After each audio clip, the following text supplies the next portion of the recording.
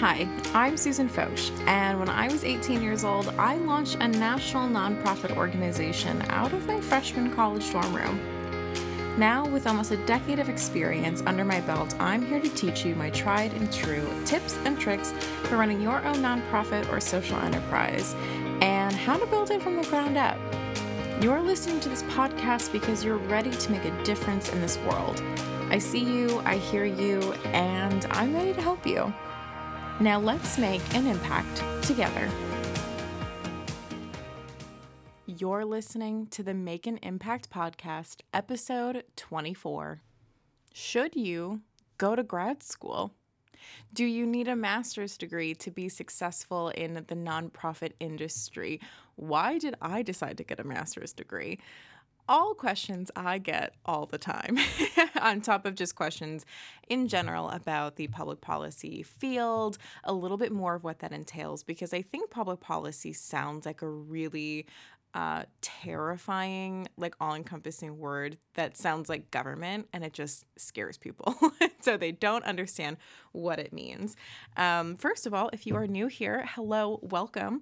And if you haven't been with me for a long time, you might not know this. So I have a bachelor's in human services leadership and business from the University of Wisconsin-Oshkosh. But this year, I also got my master's degree in public policy and administration from Northwestern University, which was crazy. Holy bananas. Really amazing experience. I feel so lucky, and honestly, that's like one of the largest accomplishments I think I've done in my life was complete my master's at Northwestern. And the thing about the public policy, so Northwestern does something a little different where they have an MPPA degree, and I really think that, there are two main sections that I see people kind of break off into, which is the nonprofit sector and going government. And so I wanted to actually talk with a real professor from Northwestern, someone who actually really understood so much more of the back end of this and had much more experience to talk to you guys about if grad school is the right decision for you and if that's something that you wanted to pursue, especially if you are in the nonprofit field, because that's an answer we don't get a lot. And especially because in nonprofits, we traditionally are set up for lower wages than our for-profit friends. Sometimes that investment is a little harder to choke on because, that's a longer term loan that we're hanging on to. So it's a really loaded question, especially for people in nonprofits. I wanted to get someone who was much more qualified than just my humble opinion about the subject, and enter Bradley Grams. I'm so excited to be able to do this interview with him today, and you will see why. But first, as always, we have some announcements. If you are listening to this on the day it's released, it is Cyber Monday. Friends, we've been doing a great sale for the Ona Boutique, which is the social enterprise that my partner Mackenzie Lund and I founded that really coincides with Operational Loan. So it's two lines of just empowerment focused, really soft tees and gold bar necklaces. We have the Make an Impact line and the Future is Female line. Everything is 30% off until the end of today. We've been doing a Black Friday to Cyber Monday sale. So if you want to rep some of that empowerment, support a small business, support a social enterprise, a woman-owned business, all of these fun things, we would love to have you at theonaboutique.com and take advantage of that amazing sale. Number two, I am personally running a Black Friday, Cyber Monday, Giving Tuesday sale for my consulting services to set you up for 2021. So this is great for anyone who is brand spanking new in the nonprofit field. You're looking to found your organization and get it set up, or if you're just newer in it and you have something established, but you're not really growing, you're feeling a little bit stuck, and you just need someone to really jet set you on a great path for 2021. So for $100, we will do a 90-minute jumpstart session, just planning your entire strategic plan. For the next year, we will talk marketing, social media, branding, emails, donors, fundraising, the whole kit and caboodle. And of course, any questions that you may have in there as well. And number three, it is Giving Tuesday tomorrow. This is huge. This is the 4th of July Sparkler Firework Jamboree Day for nonprofits. Huge day for nonprofits. I quoted this before, and I'll probably quote it like 1,000 more times. Last year in 2019, we saw only 26% of people in the U.S. give on Giving Tuesday. However, charitable giving has been up 62% with the pandemic. So my urge to you is, if you love a certain nonprofit, if you admire their work, if you admire their mission, understand that that nonprofit has been working triple, quadruple overtime in the pandemic, just like everyone has. I mean, it's a very different work from, essential workers, and Lord bless their soul. They've been working so hard to make sure that all of the people that they serve are still being served. They're still getting the same high quality service that they are used to. And also that they're probably, depending on the nonprofit, serving such a larger demographic. They're trying to just serve that many more people, especially if it is with food insecurity, if it's with homelessness, if it's with healthcare, so many areas, mental health, goodness gracious. There's so many areas that people really have been working so hard and in such overtime for the pandemic, that my urge to you is, if you have just even $5 to spare, that nonprofit will feel the love on Giving Tuesday. I know that Facebook is doing some really fun initiatives. They upped their charitable giving and matching up to $7 million if you donate through a Facebook fundraiser on Giving Tuesday, and that opens up at either 7 a.m. or 8 a.m. Central Time, which is really exciting. In the past, I believe they've capped it at like $2 or $3 million. So this year they really upped it to $7 million in charitable giving, which is amazing. And if you decide that the organization ready to accept your $5 is Operation Alone, of course, we would love to have you. We will thank you. I promise you, everyone on our team is going to do like a full sparkler firework jamboree every time we see a donation come in, and double because our sweet friend Jack Chang at the Chang Real Estate Group is matching all cash donations up to $2,000 on Giving Tuesday. So you can do that for any method. We have Facebook fundraisers, Instagram fundraisers. You obviously can donate on our website at operationalone.net. And you can also do it via PayPal. We also are introducing something new this year, which is super fun, which is a texting capability. So if you text ONA to the number 26989, that's ONA to 26989, you will be in a text conversation with Ona, which is so stinking cool. And you'll also get a direct link right there for Giving Tuesday, which is amazing. So lots of different ways to donate. What I think is super cool, and definitely what I'm doing as a human being, is setting my alarm and waking up so I can be at the ready at 7 a.m. And I will be making my all of my Facebook donations at 7 a.m. So in theory, if you're kind of nutty like me and you do that, that would be super cool because then, like, let's say that you donate $20 on Facebook, then Facebook will match that. So now you have $40. And for Ona, Jack Chang will also match that. So now it's $60. And I just think that that's so stinking cool. So really, you're giving $20, but you're having a $60 impact on Giving Tuesday. And I just think that that's super cool. So all of my announcements. Of course, I have to end this, as I do every week, with please, please, please rate, review, subscribe. Rate, review, subscribe. They mean the world to me, not just like emotionally, because, I'm an Enneagram type 2, wing 3. We love the emotions. It really helps the success of this podcast. It helps it grow. It helps other people find it and find this goodness and this love and this information. I ask for it every week, and I will continue to ask for it every week. Just think honestly of like hitting a 5-star review, like you are paying a podcaster for the work that they do for this free content. That's how you just think about it. If you just want to say thank you, I appreciate it. I appreciate every single one of them. So that's a wrap on our announcements.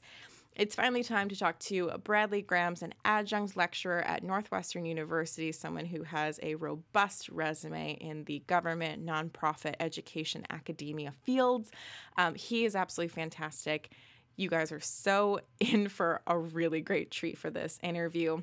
Bradley, without any further ado, will you please introduce yourself and give us a little bit of your public policy Northwestern roadmap? Yeah, so hi everyone. My name is Brad Grams. Susan and I met in Northwestern's Master's in Public Policy and Administration program, where I'm an adjunct lecturer in their microeconomics program, as well as a teaching assistant in their program evaluation and microeconomics for public policy courses. Um, Outside of my time at Northwestern, and what Susan and I want to talk about today is the intersection of education, policy, and philanthropy, and how that works. Because in my day job, I am an acting associate director for resource planning at the U.S. Environmental Protection Agency out of Washington, D.C., where I work with the EPA in creating its budget and strategic plan for the White House and Congress and the public. And as part of that work, we really work on trying to maximize impact. And so how does a taxpayer's dollar get the most impact in being spent? And so I work with a lot of senior leaders, people on the Hill, people in the White House to make sure that every dollar we spend goes to make the most impact to the environment that we can. And then outside of that, I spend a lot of time mentoring new people in the environmental and sustainability sphere, be it nonprofits, foundations, government, or industry, to help them enter the field of sustainability and environment, but also develop their career. So I mentor for the EPA itself, as well as run two programs out of Northwestern University, where I mentor graduate and undergraduate students looking at sustainability and the environment. And then I also support University of Chicago in the same way through their Institute of Politics and helping people explore sustainability and environment careers and how they can make an impact in that space. Mm-hmm. So that's a little bit about me. I'm from Wisconsin originally. So Susan and I both share Wisconsin bond. I moved to Chicago for undergrad for the University of Chicago. I started EPA there, then went to Northwestern, same program Susan and I met in. I was in that program, graduated from there, and moved to DC. I've been in DC ever since. Yeah. Obviously, you've had a vast array of different experiences, which I love, which is why I'm so excited to talk to you today. One of the things I really would love to talk about is, and I feel like we have three pillars of this interview that we want to do, and kind of starting with your government agency experience with the EPA. First of all, I know that you were doing this entire interview speaking as citizen Brad, and this is not in a professional capacity, but you talked a lot about your mentoring, programs and abilities to bring new and young people into the sustainability field and kind of with the EPA. So I want to talk about, since this podcast is really geared towards younger people that are usually starting their career, what does some of that look like? What are you looking for and how are you working with young people to kind of get them into that sustainability field? Well, that's a great question. So one term of art as of late has been the pipeline term. So one thing I've spent a lot of time with at EPA, as well as at Northwestern, University of Chicago, and other institutions where I've met with students, is we really talk about a pipeline for a career in the environment or sustainability. So, you've discovered either in high school or earlier, or maybe even just college, that you want to go into that particular policy space. And we've been thinking about how can we build a platform and a place for students to commingle, network, start building their careers early so that when they're getting ready to graduate, they're well prepared. They have materials to bring to an interview, experiences to share. And so starting that mentoring and career development and job coaching before they're even in the job early on. So that's one thing as a mentor we've really focused on is trying to get them not only just internships, but valuable networking and personal connections early so that when jobs come up, they're known in the field.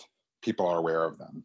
Yeah, for sure. So let's talk about that a little bit, because I think sometimes, particularly in our current political environment, which is a little hostile, people it can give people an opportunity to either bury their head in the sand and not want to look at anything political, or really take charge and enter these fields and see a lot of the differences that they want to make. So how can someone do that if they don't have a portfolio or people aren't really aware of them, like they're trying really new to break into a new space like that?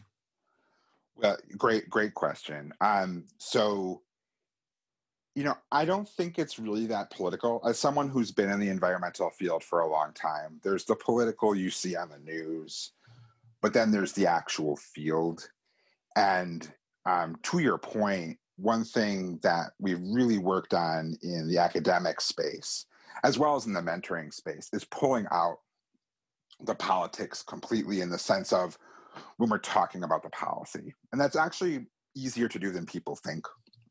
And so you'll see whether it's at University of Chicago, at the Institute of Politics, or at Northwestern, we bring in a lot of different voices together to meet, to talk about an issue from kind of a spectrum of positions, and then let students or people who are pivoting, who are alumni, kind of meet and network with the people whose positions best fit with them or that interest them. And using that as a starting point for what you're talking about, how to get involved. Mm-hmm. Even if you are really political, I mean, one thing, like working on the Hill and working with the White House on things, you can be political, but still have great relationships across parties. And being in the civil service myself, people know each other. There are relationships outside of what you see on the news on talking about policy. It's much more collegial than people think it is. Mm-hmm. I love that you said that, because I think sometimes the media, and I don't care what, form of media people look at, just like in general, it seems like everyone on different sides is like has pitchforks and torches when talking to the other side. So kind of knowing that it's a lot more, friendly and diplomatic in real life, I think is very helpful and a really good thing for people to know. So thank you for saying that. And following what you just mentioned, people say like, oh, it must be like horrible being at EPA in this environment, or it must be horrible teaching policy in this environment. I'm like, not really. I mean, it's no different than any other time. And if you look through America's history, there are many times that have been similar to this. I think just with the amount of media and technology we have these days, it's just more in our face than it would have been 100 years ago or 50 years ago. Yeah, I like that too, because I also feel like because we have, news dripping in every single second, it seems so much worse than people realize that in history, this is pretty on par with, with how things have usually felt. So I'm glad that you kind of pointed that out too, because I think this feels more like everything's on fire than it really is. So thank you for that. So much of this podcast is geared at the nonprofit and the social enterprise field, and a lot of the people we've spoken with have nonprofit experience. So can you speak a little bit of how different it is to just work for more of a government agency? My perception is that it's a little bit more structured. You guys have a little bit more like rules that you have to follow with than a nonprofit does. Can you speak to any of that, if I'm on the money or totally off with that? Yeah. You're not totally off. I think one of the biggest distinctions between nonprofit work and government work is in government, you're provided a budget. Like you're just given money to perform tasks by Congress. They're pretty specific. And so government's organized to accomplish those tasks, or it reorganizes itself to do so. So that's it's very formulaic. And while there is strategic planning and there is a budgeting process, at the same time, it isn't as free and open. Whereas in a nonprofit situation or a not-for-profit, you have the ability to update your mission as you need.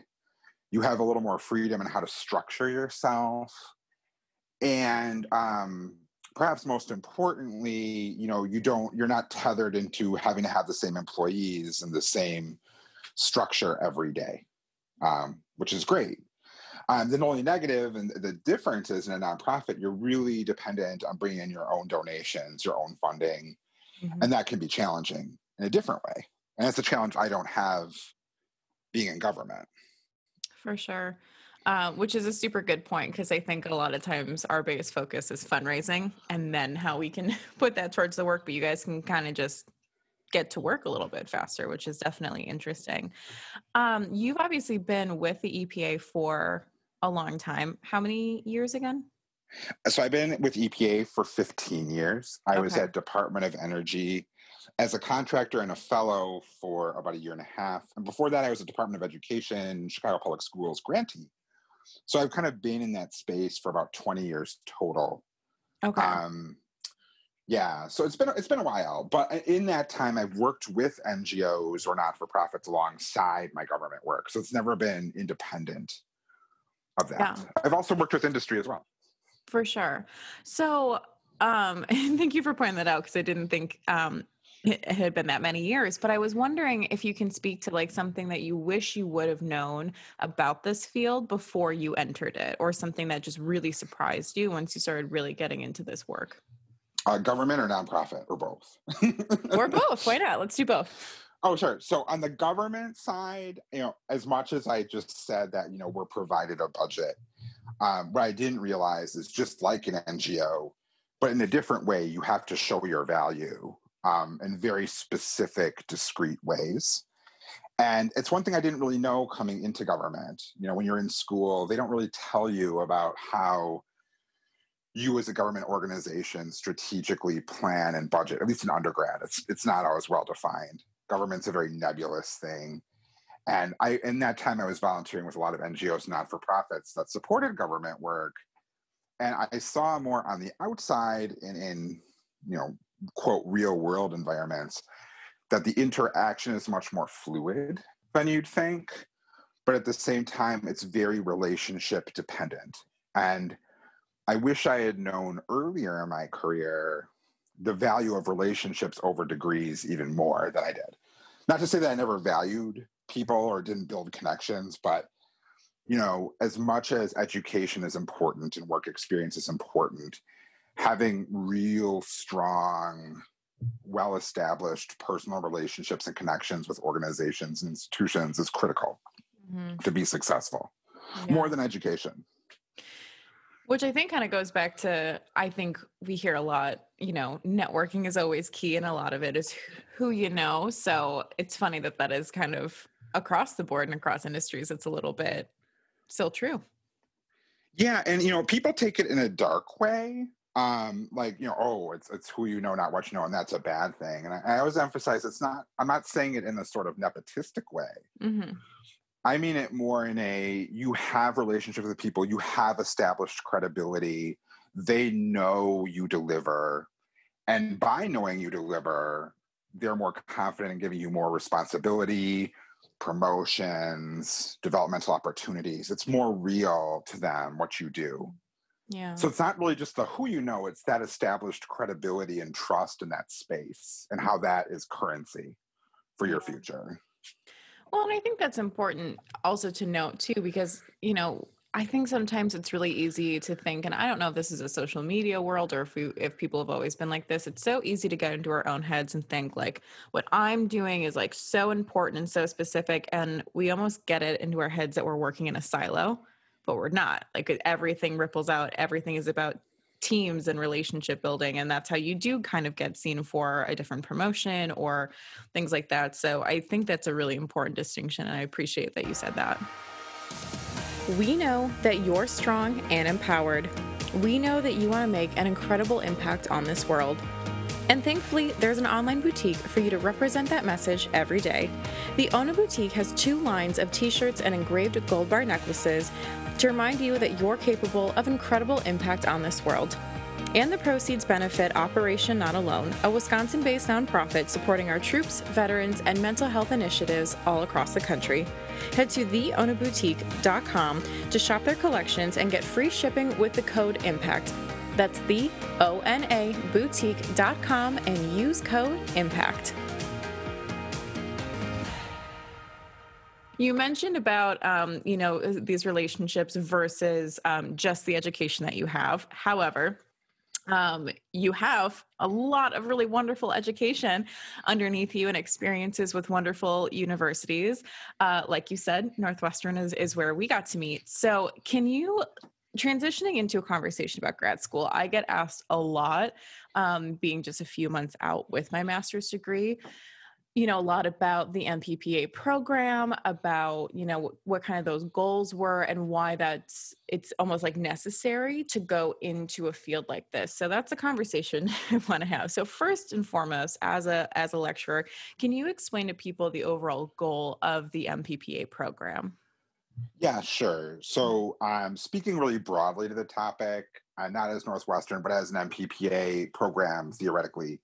So, MPPs or Masters in Public Policy have always been more toward the theoretical, the political science side of the spectrum, looking at how policies develop, how they succeed, kind of the theory in developing an organization. It's very the front end infancy of policy.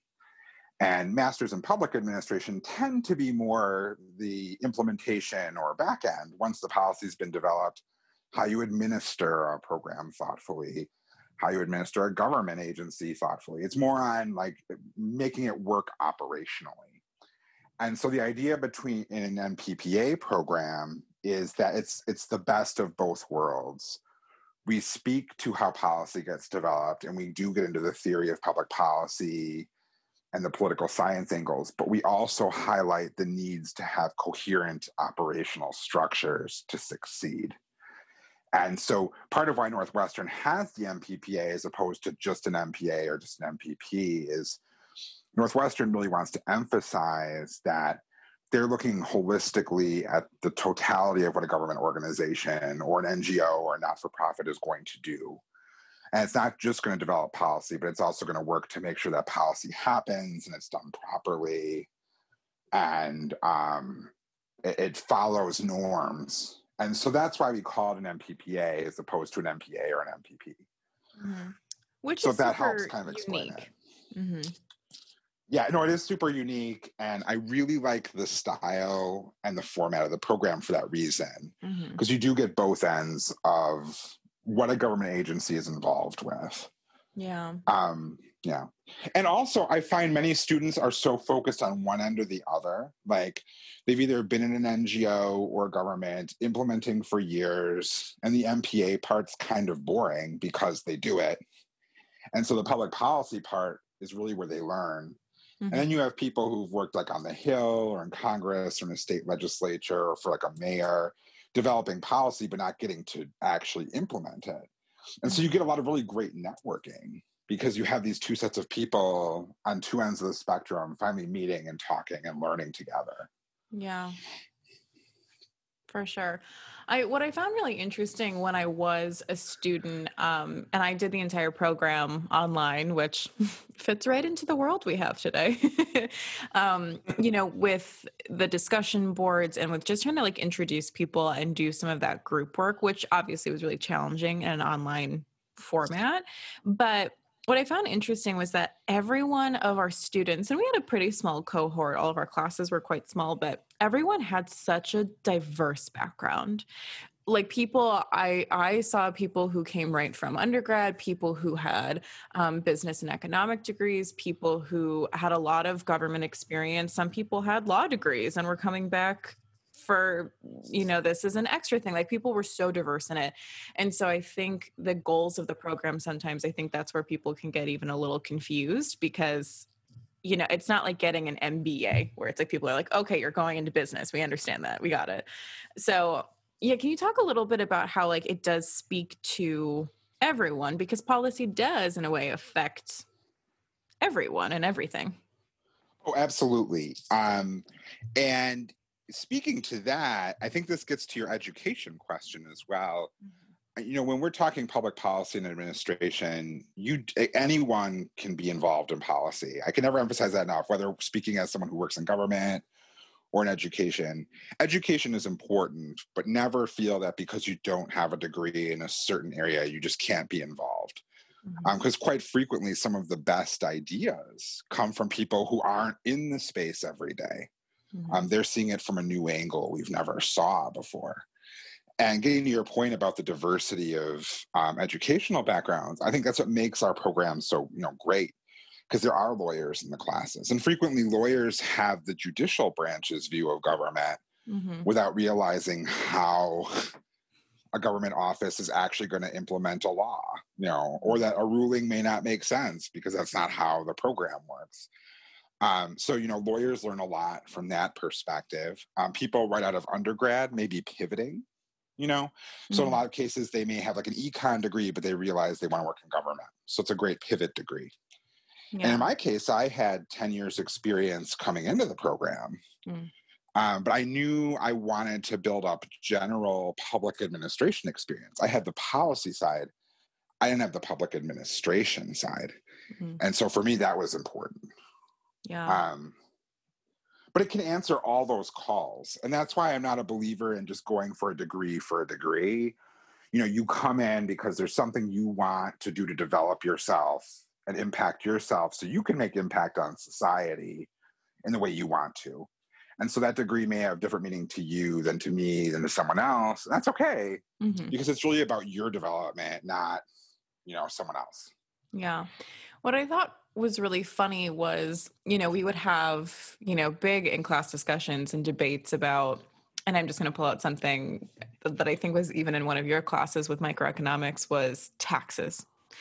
And it was like, how are we, or even for that and program evaluation, it was like, okay, well, here's the program that this, whatever we were working on that week, if it was an NGO, a government agency, whatever. And it was like, well, how are we going to fix like the budget for this program if this is what we're going to try and, expand and evolve? And it was like watching people, tactfully debate the idea of taxes and where more of that like funding is coming from. But you saw like lawyers argue it from this angle, and then people who have worked in government for forever who almost seemed a little bit more, and I don't mean this disrespectfully, but like robotic about it, because they're like, well, yeah, that's where this all comes from. This is that. And then you had people from even like, I think a counseling background that were like, wait a minute, no.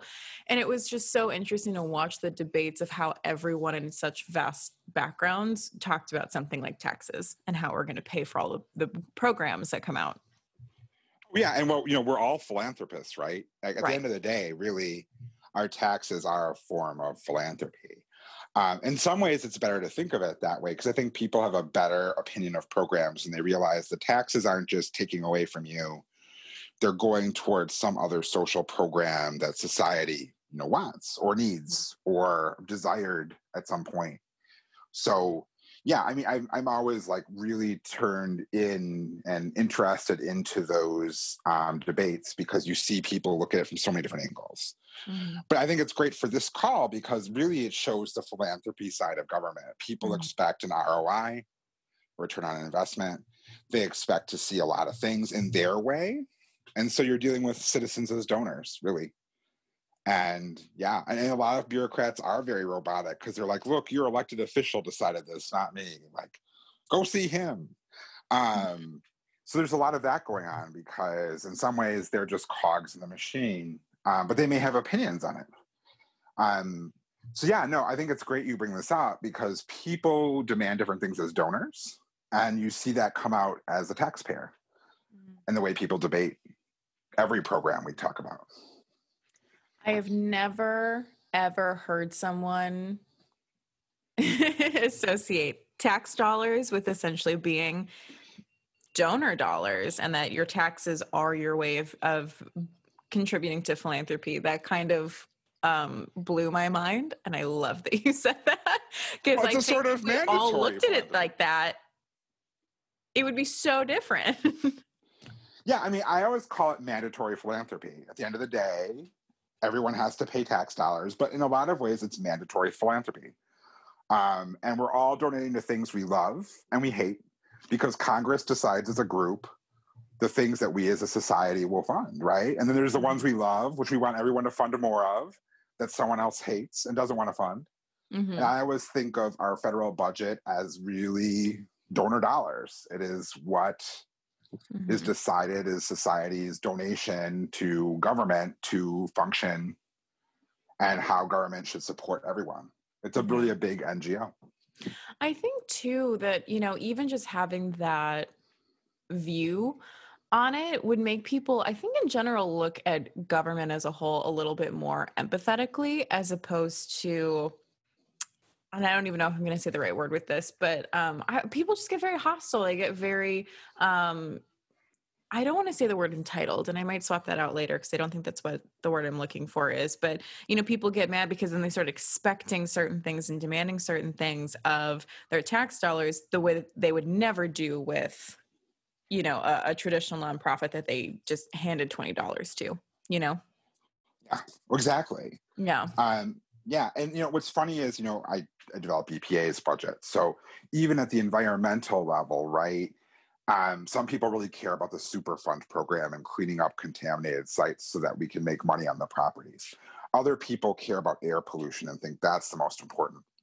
So even within an agency or a policy area, different people and their Congress people see priorities very differently, even at that micro level. Mm-hmm. And they all see those tax dollars as going to the thing they want. Mm-hmm.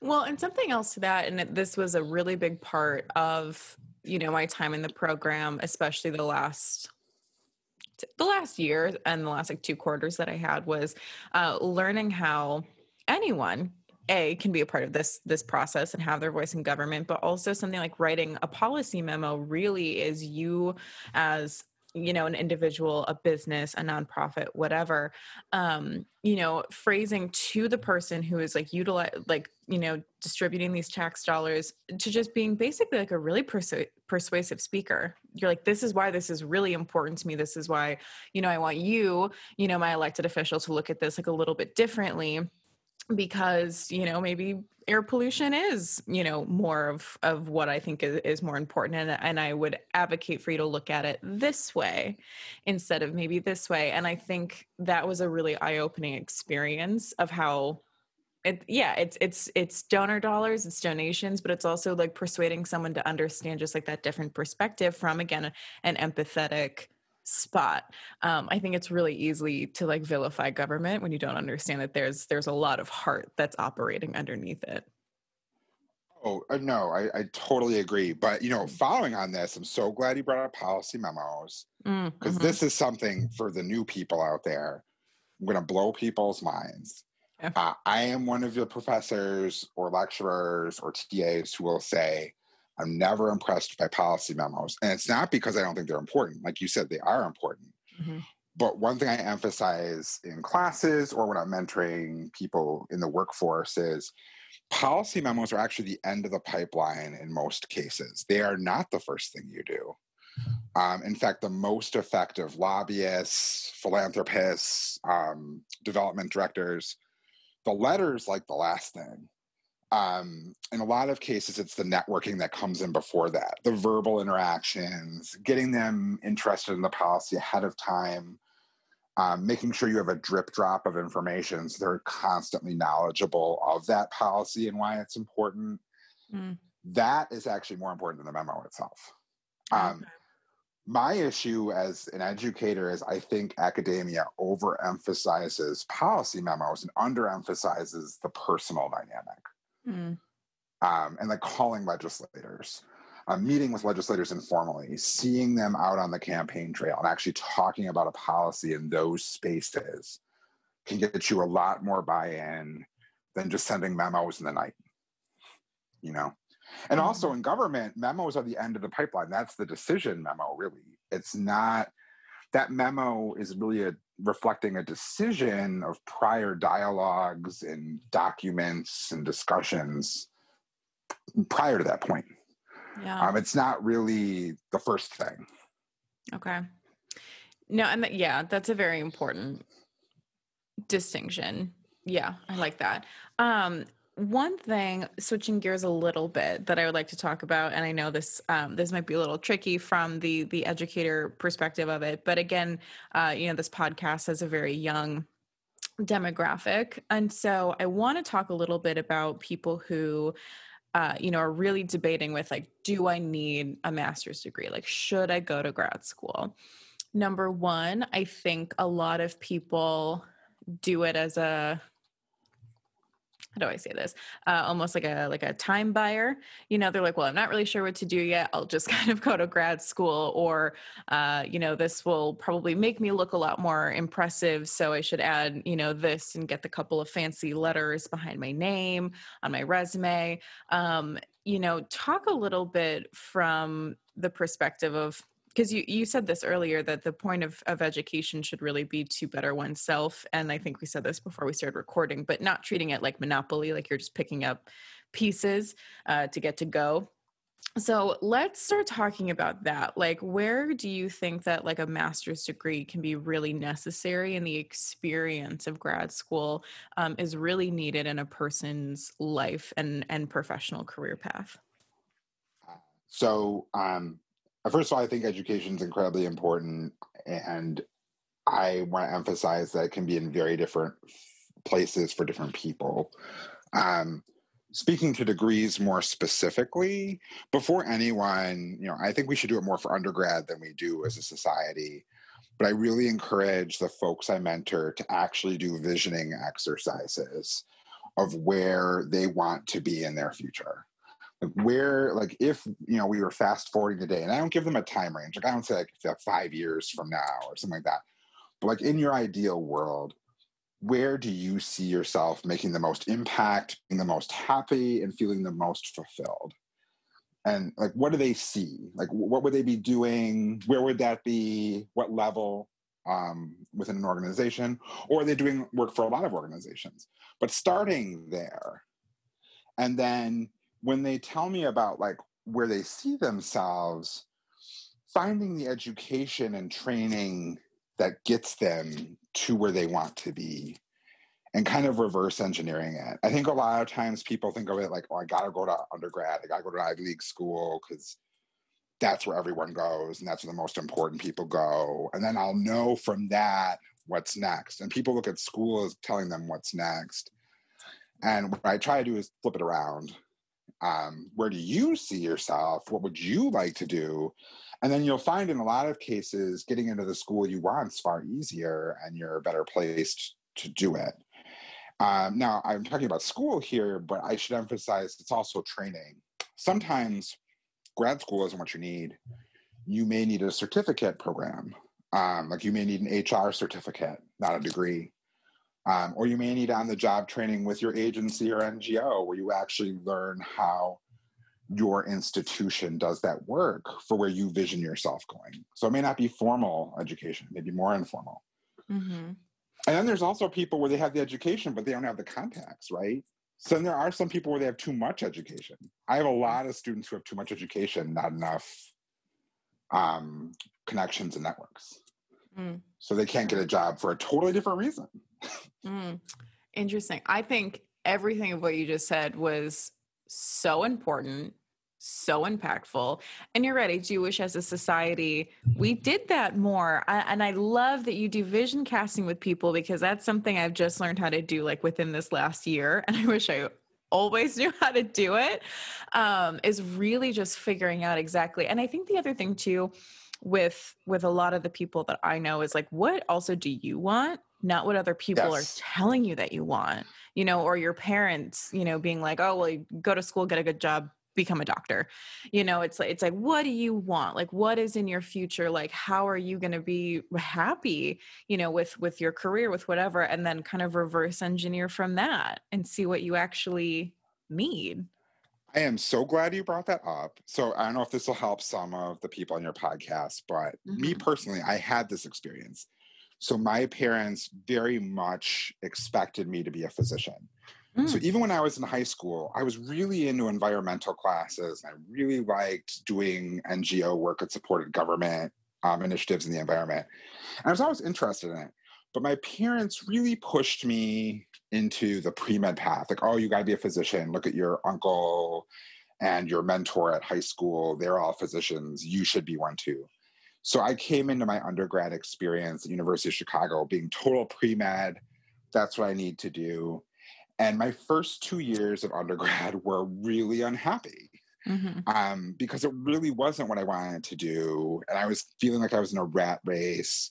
And even though I had great grades, I didn't feel it. None of it felt authentic. And I ended up by accident my freshman year falling into an environmental chemistry class that I had room to take.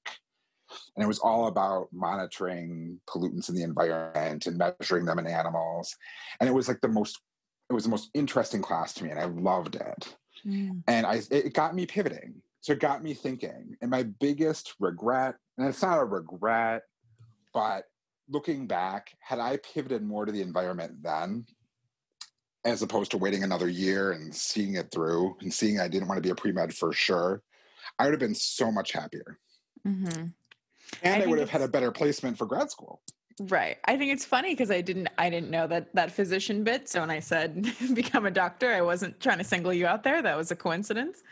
But that is really funny because I think a lot of people do that. They feel super lost and they're like, well, this is what, people, whether it is my parents or, whoever, told me to do because it would make the most money or it would have job security or whatever. And they never really stop to think like, but am I going to be happy at age 50, or am I just going to be like counting down the days until retirement and I can start doing something else? Totally. So And there's I love that also you said that. and there's also a misconception that being a doctor and a lawyer is just immediately gratifying and you're going to be happy. And I have tons of friends who are doctors and lawyers, and a lot of them are more jealous of what I do now because I have a more flexible work-life balance. Mm, They think the work's more interesting. A lot of lawyers don't realize the pay isn't as great as people say it is. But there's a lot of things to think about in that space, mhm. because there's these expectations that society imposes, and then people go into these careers and they realize, oh wait, it really wasn't that great, or it wasn't a good fit for me. Mhm. So I'm so glad you brought this up. Yeah, I love it. So something else I want to, I'm going to ask you. And so I had a friend, a very close friend recently ask me, she was very torn with some of her career things haven't been working out. And granted, we're all in our early 20s, but she was like, I'm really thinking about going and getting, a master's degree. And she was kind of grabbing the one that like I had. And she's like, well, will this be a good idea for me? And I want you to tell me if the advice I gave her was bad or good and correct me if it was bad. I was like, well, what do you want to do with it? I was like, what is your dream job? Like, what are you going after? And it was the director of communications for this, a really big nonprofit, like a really established one.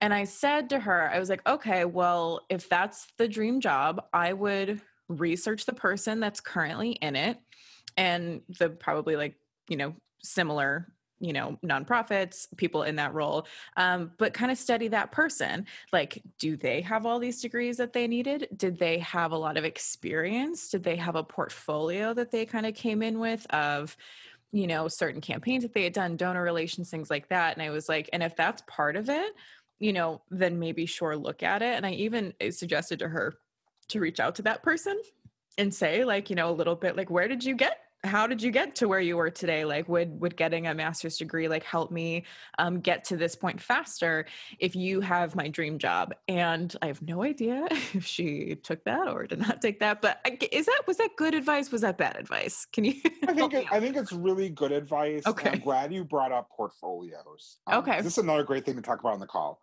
A Okay. lot of students I mentor are like, "What do you mean portfolio?" And Mm, I'm like, "Well, you have your resume and your cover letter, but then you get to the interview. Your resume and cover letter gets you the interview. So then you get to the interview, and you're going to get probing questions about how you operate as yourself and how you're going to impact their organization." And so I always remind them, like, you should come in with a portfolio of things of how you've impacted other organizations positively, like sample materials. Like if you're going for communications, sample desk statements and press releases. mm-hmm. Be ready to give a challenge, context, achievement, results narrative for a project you did.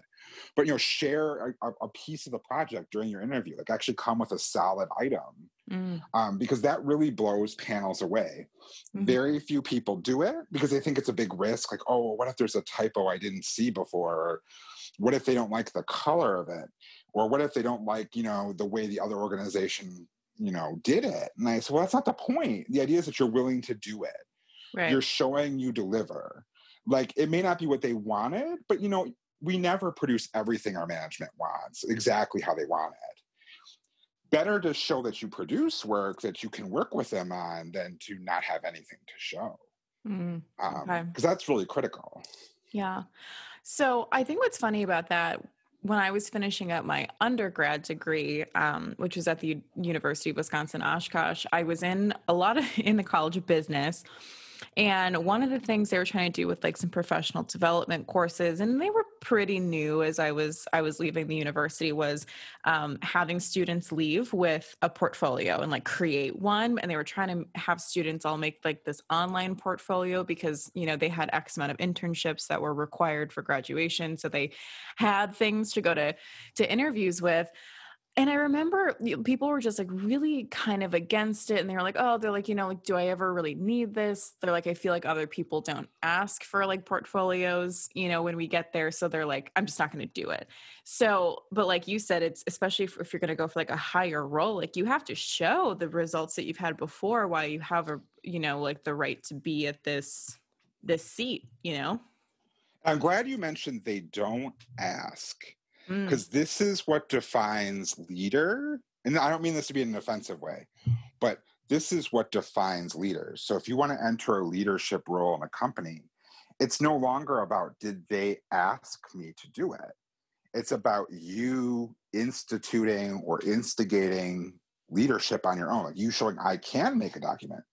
I did do this, because that's what leaders do. You don't wait to be told to make a document. You deliver on a document, or you prep, or that your manager or your leader needs more, mhm. and you work to be ahead of the curve, right?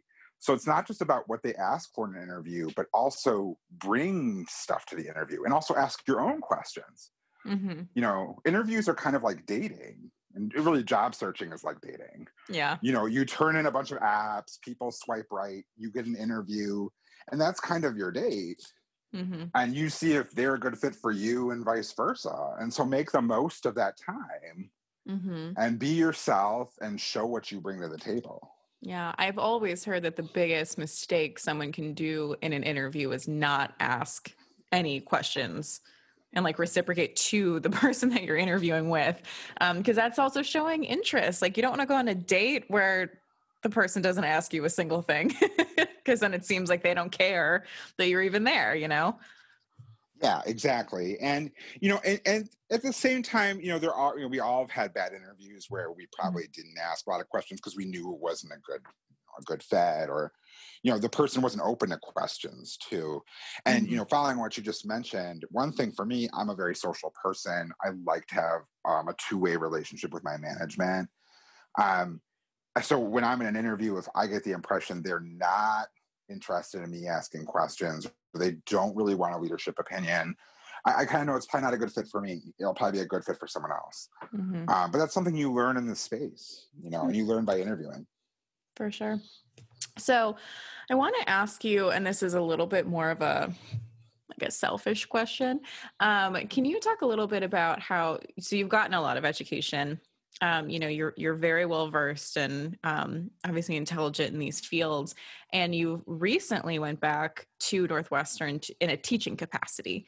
So can you talk a little bit about that, like why you wanted to go back as a lecturer, as kind of like put the shoe on the other foot, I guess? Oh yeah, yeah.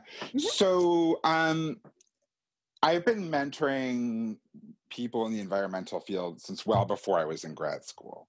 Mhm. And so I really liked helping people meet their full potential in the sustainability field, and the energy field, and the environment field. That's always been something that, beyond making impacts in these areas myself, I wanted to bring other people into the field and get them also making impactful decisions and actions. So that's something I was interested in prior to being a lecturer, prior to grad school, right? Mhm. But when I was in grad school, I noticed that at times, part of it being academia, part of it being people who do research, the discussion of what actually happens in governments and NGOs and industry isn't always discussed as robustly as it could be.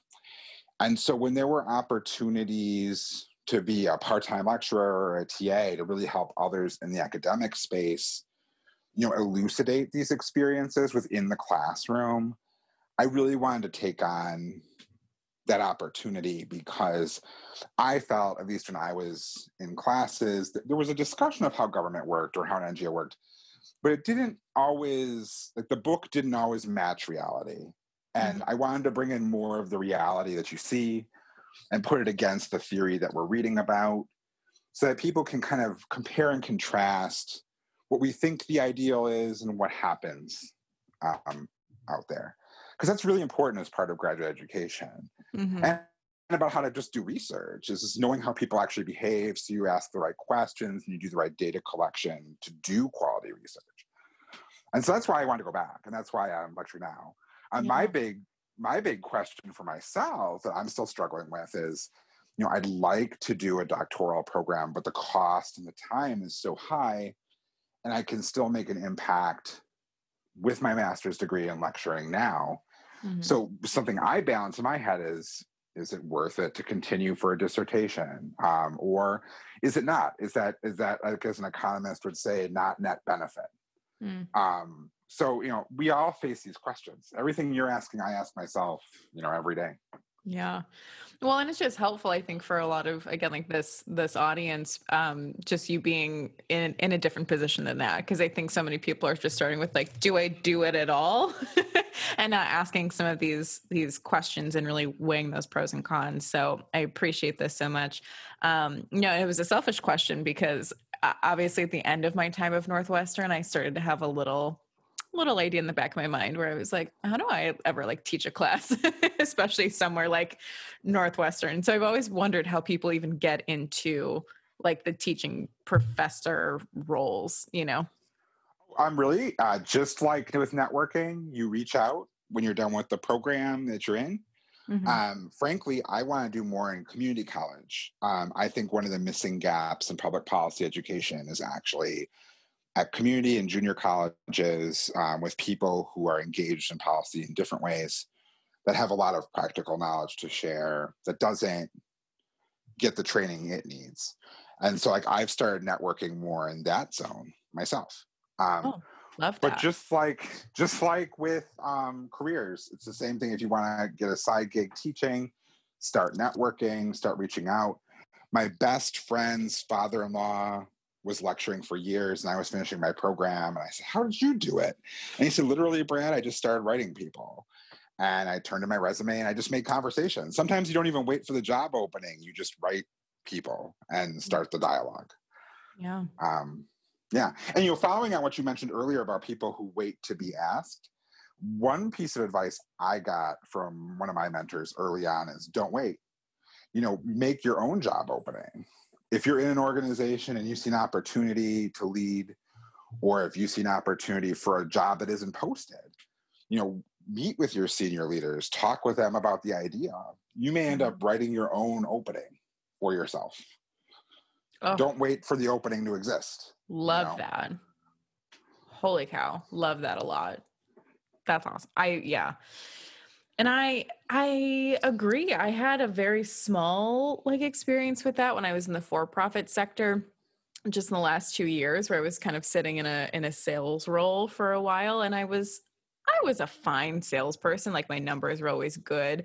And my boss could tell it's just like I wasn't really happy doing that. Like I needed to pay my rent, so which is why I was doing it. But like he could tell I wasn't happy. And all of a sudden, and he kind of came at me with like, we never really had someone more in a marketing role. I think that your skill sets would be more applicable to that. And he was like, would you even just enjoy that more? But I could have also taken that to my like upon myself and said, be like, we don't have this huge department, like a very fundamental department, like within this company. I think I'd be really great at it. I think there's a lot more opportunities to create something for yourself when you do see a need or a gap than people give it credit for.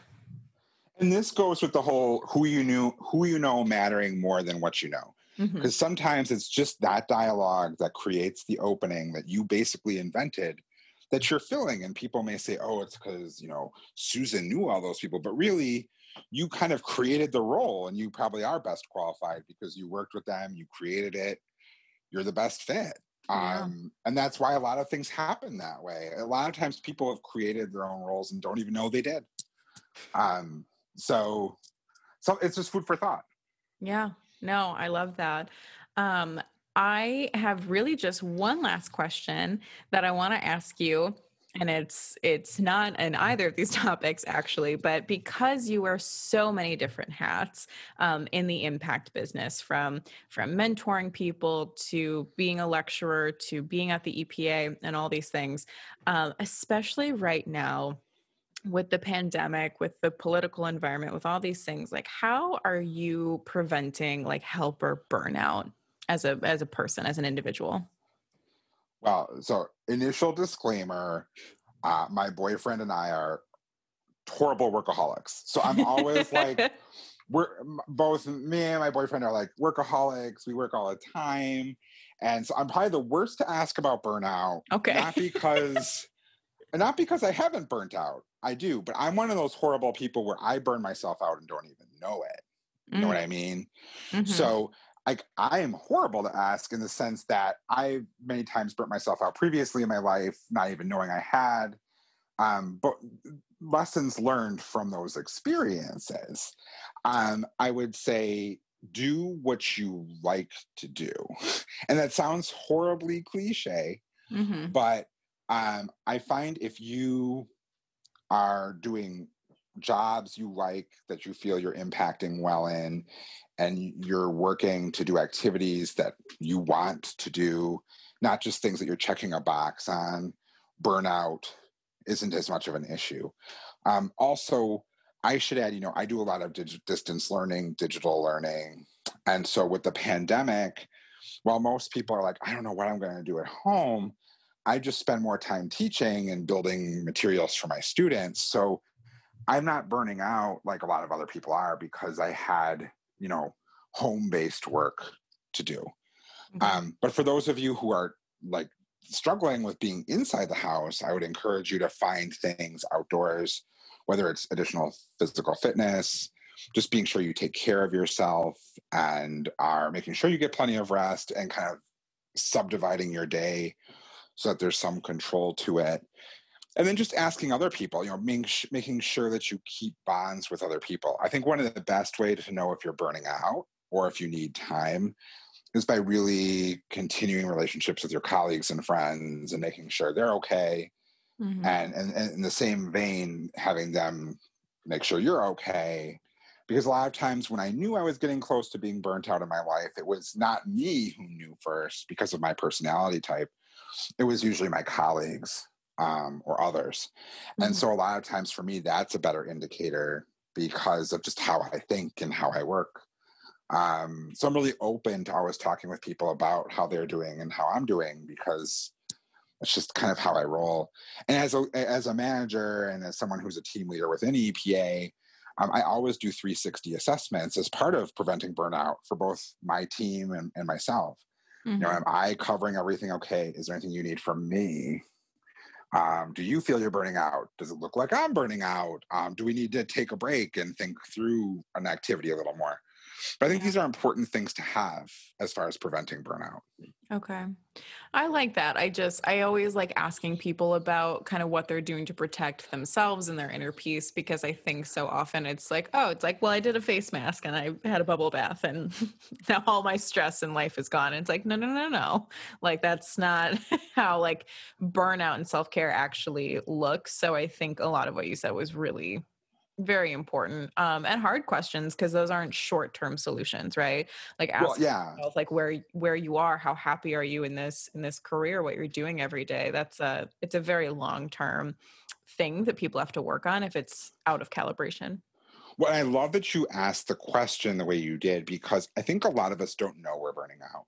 Mm, Even with my friends who are much more connected with themselves, like I have friends who are yoga instructors who do mindfulness as part of their career, and even they'll point out, you yourself don't always know, um, and that's why it's so important to have relationships. And kind of getting back to the beginning of our talk today, mhm. that's why it's so important to network, but not just networking for your career, but also just having relationships with people, getting out there, meeting new people, getting new ideas, because a lot of times that also prevents burnout.